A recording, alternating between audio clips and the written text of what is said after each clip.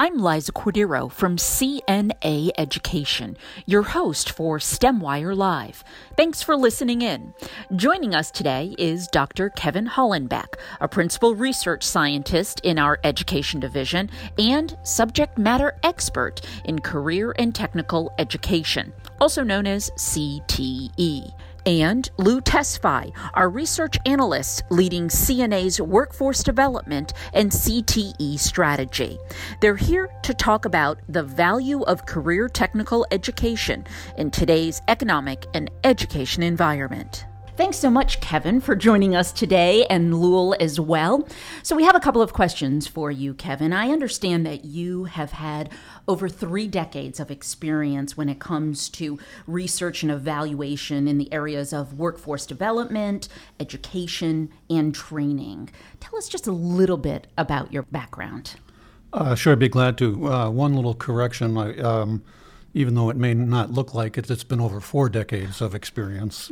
My background is as an economist and an evaluator, and I often tell people that economics is known as the dismal science and evaluation is professional skepticism. So I'm your dismal skeptic. But basically, I have tried to use the tools of economics and evaluation in several jobs over my career.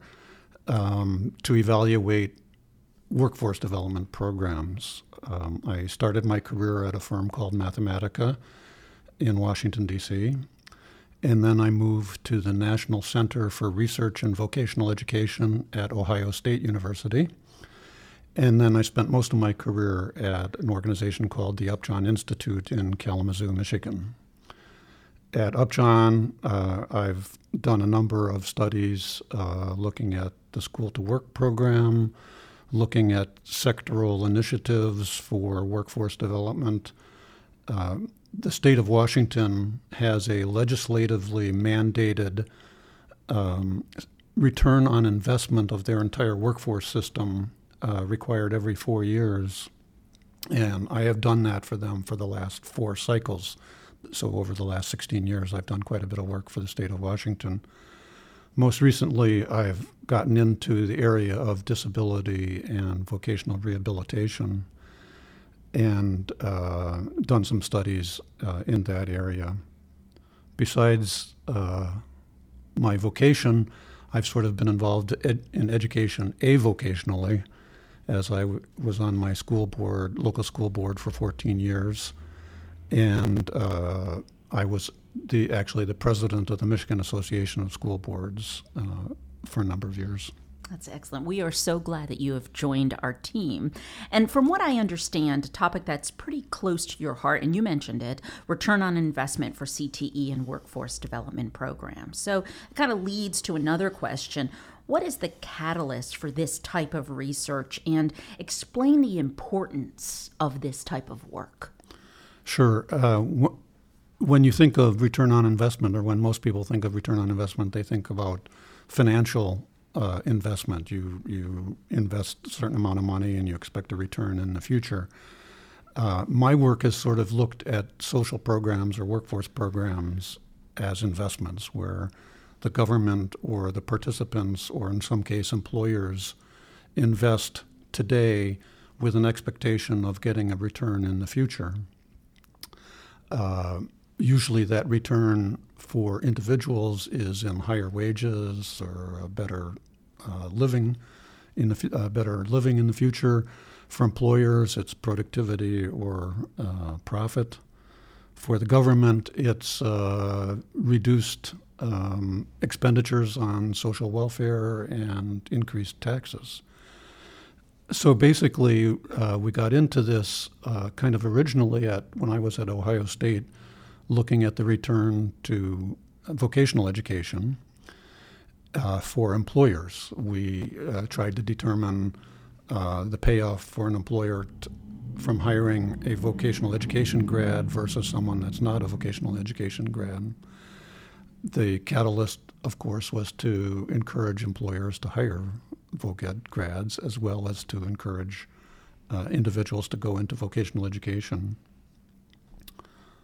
So ultimately, and you kind of already said it, and I have a good guess here, why would this type of research be beneficial for the CTE community, the workforce development community? So what are the key takeaways that then they can take this research and put it into action? Sure. The work that I've done in Washington, where I actually estimated return on investment to both high school and post-secondary CTE, showed quite high returns to both the individual participants and to the state government.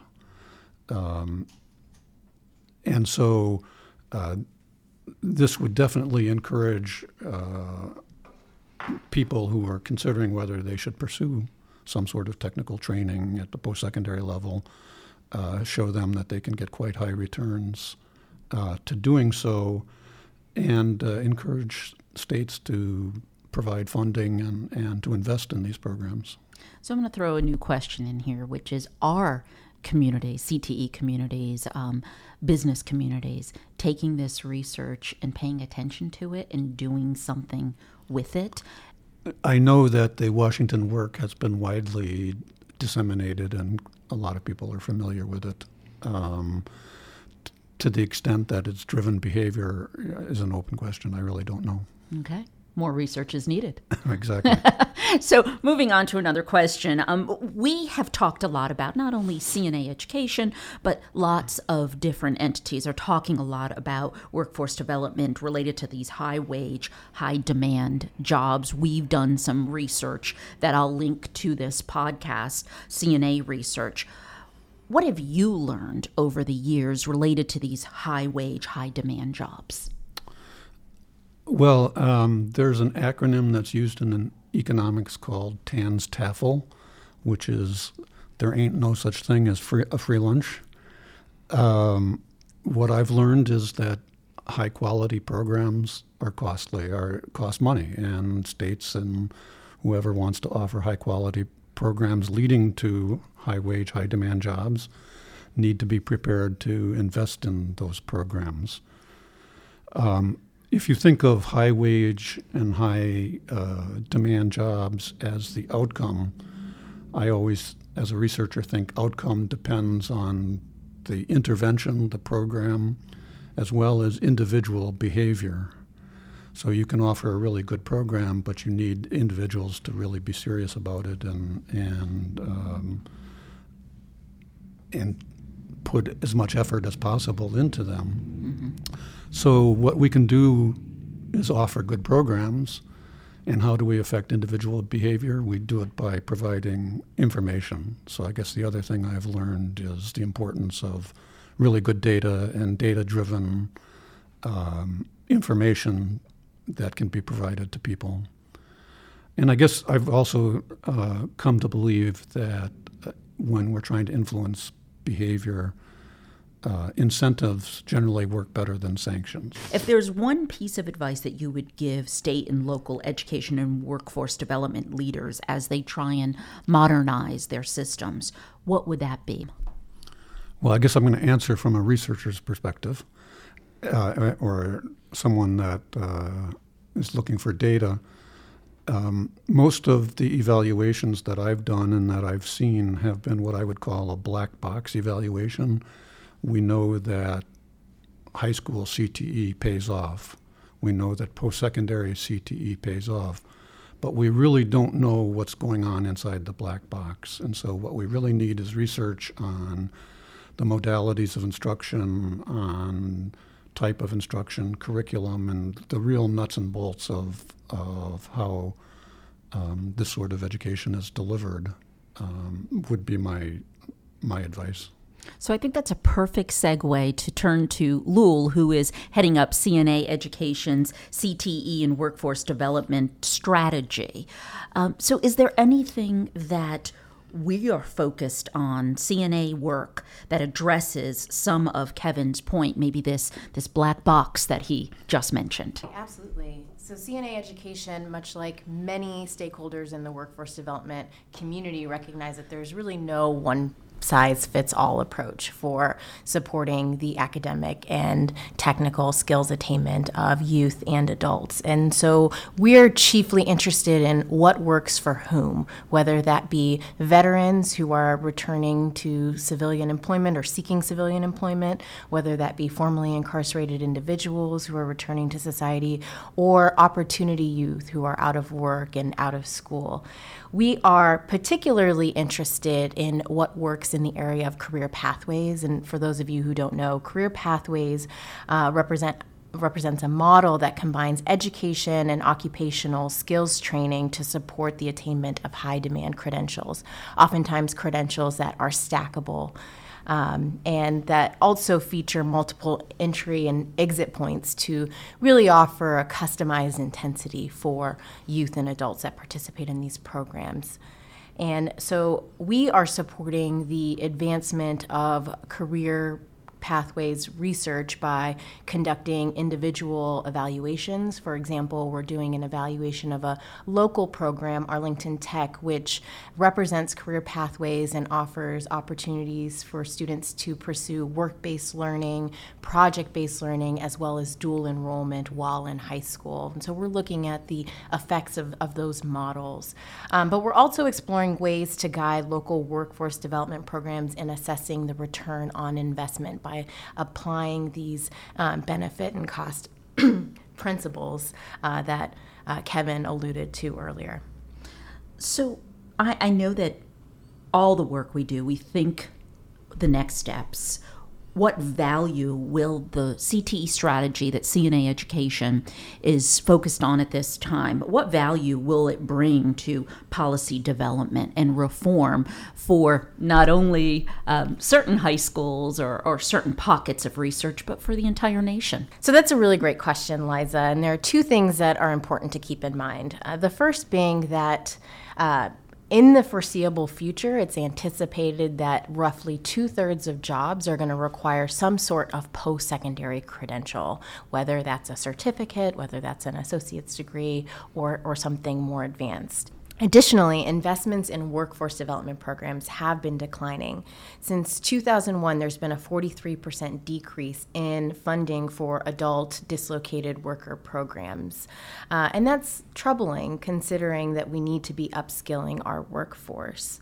So given this information, understanding the value or return on investment of CTE programs and workforce development programs is critically important so that local communities and states can make targeted investments that will actually be meaningful for our workers in the future. Another thing that's really interesting to keep in mind is there's been a real movement and a lot of conversations around pay for success, which is an innovative model that represents a partnership between public entities and private entities and is designed to identify, fund, and scale up social service projects that could have a measurable impact. Oftentimes through Pay for Success, you have private funders or impact investors that are providing upfront capital for an investment, and you have an outcome payer, oftentimes a government, that agrees to pay back investors if the outcomes of interest are realized at the end of a given period. And there's been recent support for Pay for Success through federal legislation and growing interest in Pay for Success models. And integral to Pay for Success is being able to understand the return on investment of a program. And so we really hope that we can be adding to this space and supporting strategic investments in workforce development moving forward. So it makes a whole lot of sense that Kevin has joined our team, seeing that you've done quite a bit related to return on investment. Anything else that you would like to add as we wrap up this podcast? Sure. Actually, something that Lul said triggered something in my head.